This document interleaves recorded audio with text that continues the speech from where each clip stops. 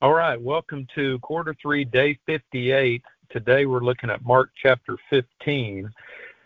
In this chapter, it talks about Jesus being crucified and laid in the tomb.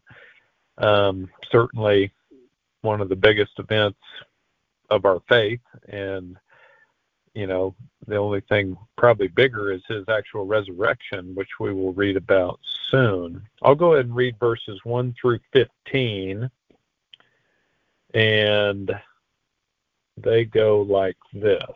Very early in the morning, the leading priests, the elders, and the teachers of religious law, the entire high council, met to discuss their next step. They bound Jesus, led him away, and took him to Pilate, the Roman governor. Pilate asked Jesus, "Are you the king of the Jews?" Jesus replied, "You have said it." Then the leading priests kept accusing him of many crimes, and Pilate asked him, "Aren't you going to answer them? What about all these charges they are bringing against you?" But Jesus said nothing, much to Pilate's surprise. Now it was the governor's custom each year during the Passover celebration to release one prisoner, anyone the people requested. One of the prisoners at that time was Barabbas, a revolutionary who had committed murder in an uprising. The crowd went to Pilate and asked him to release a prisoner as usual. "Would you like me to release to you this king of the Jews?" Pilate asked, for he realized by now that the leading priests had arrested Jesus out of envy. But at this point, the leading priests stirred up the crowd to demand the release of Barabbas instead of Jesus. Pilate asked them, "Then what should I do with this man you call the King of the Jews?" They shouted back, "Crucify him." "Why?" Pilate demanded. "What crime has he committed?" But the mob roared even louder, "Crucify him." So, to pacify the crowd, Pilate released Barabbas to them. He ordered Jesus flogged with a lead-tipped whip, then turned him over to the Roman soldiers to be crucified.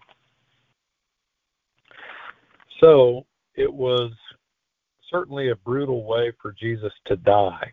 And the Jewish people had, a chance to spare his life, but they were convinced that he needed to be put to death. And instead of asking for Barabbas's release, of Jesus's release, they asked for a notorious criminal to be released.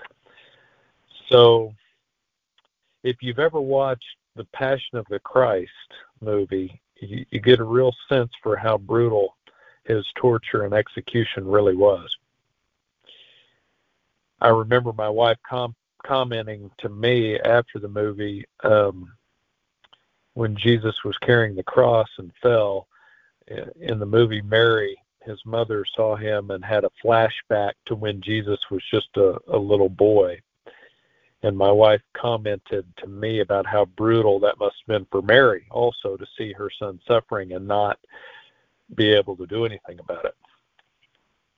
I think for me, maybe the most amazing thing about that whole crucifixion story is Jesus' willingness to obey his Father and see it through.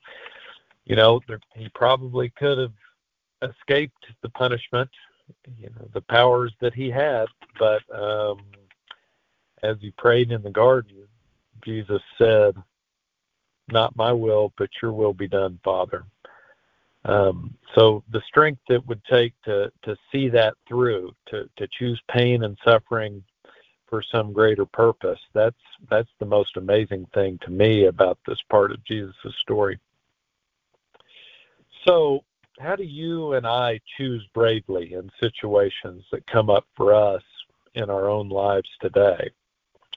We might not have a life or death type of implications like Jesus had with the choices that he made to continue God's work, but we certainly have choices to follow what God is calling us to do, and sometimes that might mean giving up something else that we might want. And just makes me think today, what is God's mission for you? What is he calling you to do? What's he calling me to do? So I think it's a good thing for all of us to think about as we start a new year. I know I'm contemplating volunteering in a ministry at our church in 2023, and I know God wants me to use any talents or resources that I have to serve others. The other thing I've been thinking about is how I can serve my own family better. And there are probably lots of things I can do with my time and energy to help out better there. So what will it be for you in 2023? Hopefully you can think about that a little bit today. I'll go ahead and go into prayer for us. Lord, thank you so much for your example, Jesus, your example on the cross, and how brave you were. Help us to be brave like that, to answer the call, even if it's costly. Guide us through those moments where we have big choices like that, maybe in our own lives coming up this year or sometime in the future. And just thank you for your example, Lord. It's in your name we pray. Amen. Have a great day.